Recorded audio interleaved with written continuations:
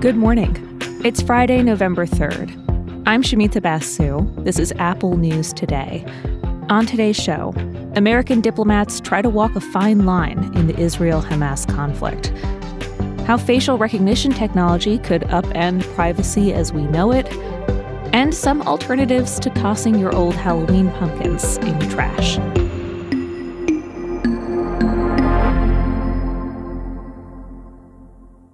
But first, the latest on the war. The Israeli military says it has troops surrounding Gaza City. Civilian casualties are steadily growing, and the trickle of humanitarian aid that's gotten in is falling short. A group of independent United Nations experts wants an immediate ceasefire, saying Palestinians are at, quote, grave risk of genocide. Israel's mission to the UN in Geneva calls those comments deplorable.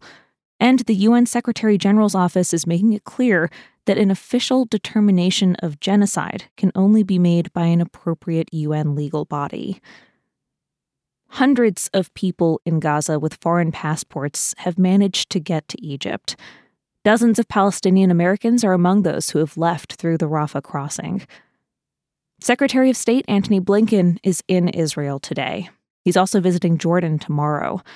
Before taking off, Blinken said he would focus on getting more American citizens out of Gaza, hostage release efforts, and achieving a lasting peace that includes an independent state for Palestinians.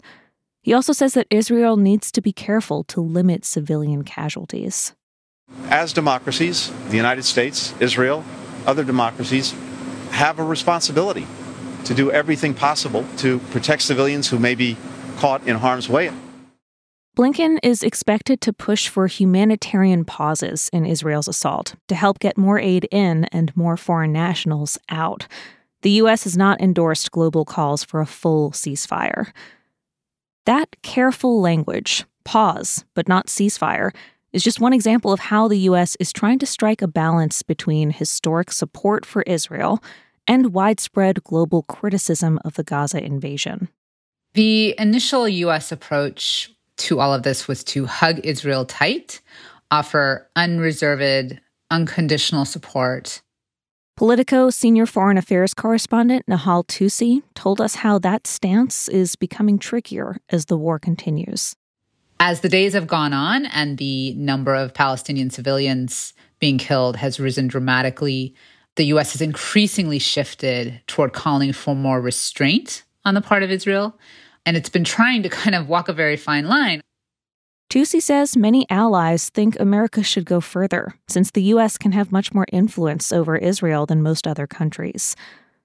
Politico reports the Biden administration is increasingly preparing for the possibility that Prime Minister Benjamin Netanyahu's days leading Israel could be numbered. He was a divisive figure in the country before the war, and many blame Netanyahu for intelligence failures that led to a lack of preparation for the attack by Hamas. When it comes to U.S. relations, Netanyahu was a solid Trump supporter and has had a poor relationship with Biden in recent years. Publicly, the Biden administration and Israel say they're focused on the present. But behind the scenes, Politico says Biden aides are preparing for a hypothetical future that might include working with other leaders who could take over from Netanyahu as prime minister. Someone who might be more open toward establishing a Palestinian state. Tusi says it seems like U.S. officials would rather work with someone else. Somebody who understands that, you cannot pretend the Palestinians do not exist. You cannot keep building settlements and pushing them out of their land and just expecting them to vanish, which is kind of the way Netanyahu has been operating. Still, despite the growing criticism of Netanyahu in Israel, Tusi says he may find a way to stay in office. There have been many, many political obituaries written about Benjamin Netanyahu in the past, and he has managed to come back and survive. It's like a phoenix.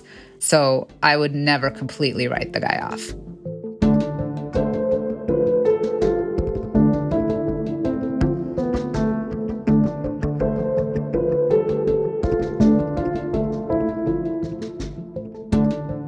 Let's take a quick look at some other stories in the news, starting with the ongoing congressional response to the war. The Republican-controlled House passed a bill to send around $14 billion to Israel, paid for with cuts to the IRS. As we've mentioned before, this bill is considered dead on arrival because the White House and Senate Democrats want to deliver help for Ukraine and other funding at the same time. Disgraced cryptocurrency entrepreneur Sam Bankman-Fried is guilty of all charges in a case involving billions of dollars stolen from customers of the FTX exchange. NBC legal analyst Angela Cinadella said the testimony of his top associates was critical. It was lost the moment the prosecution turned the 3 lieutenants who were closest to him, especially Caroline Ellison, his former CEO. So it all started there. And that's the reason why I think Sam Bankman-Fried even stood up on the defense stand at all. He had no choice. Everyone said it was him who masterminded the entire operation. He gets up on the stand. He says, it wasn't really me. I'm pretending to be a naive person who didn't know what was happening. But all of the evidence proved otherwise. And in Maine, President Biden and Jill Biden are visiting Lewiston today, the site of last week's mass shooting.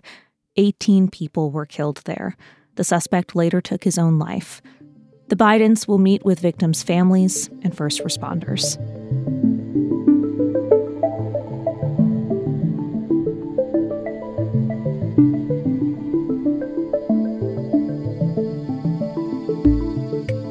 There are websites and apps out there where you can upload your picture and it'll spit out every photo it can find of you on the internet, stretching back decades, even if you're just in the background of someone else's photo.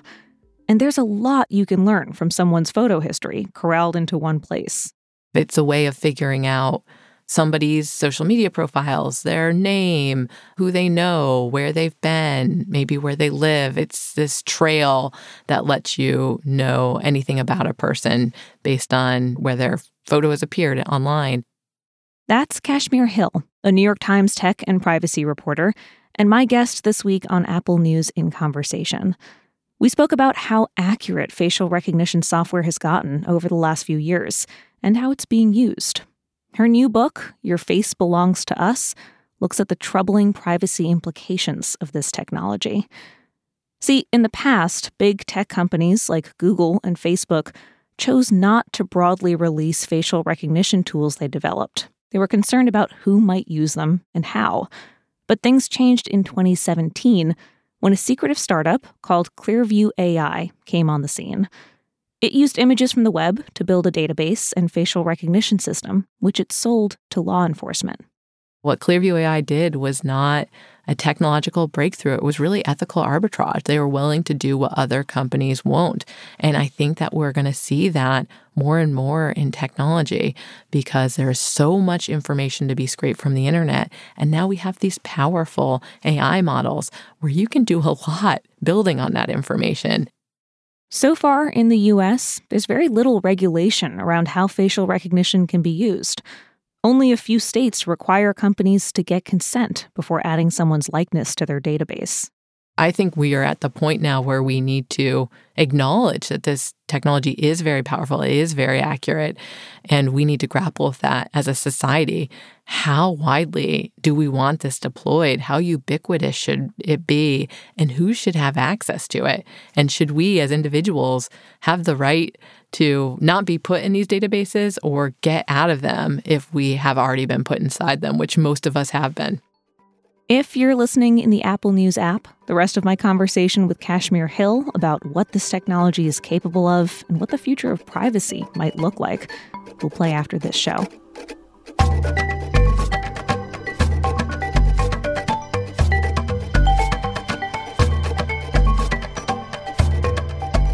Finally, this weekend feels like the unofficial deadline to get rid of your Halloween decor.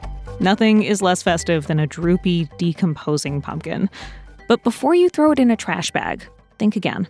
There is a better way for the planet to get rid of your pumpkins.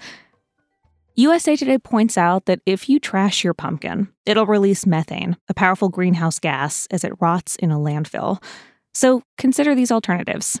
A pumpkin is, of course, edible. That is, as long as you haven't carved it up and allowed it to be exposed to the elements.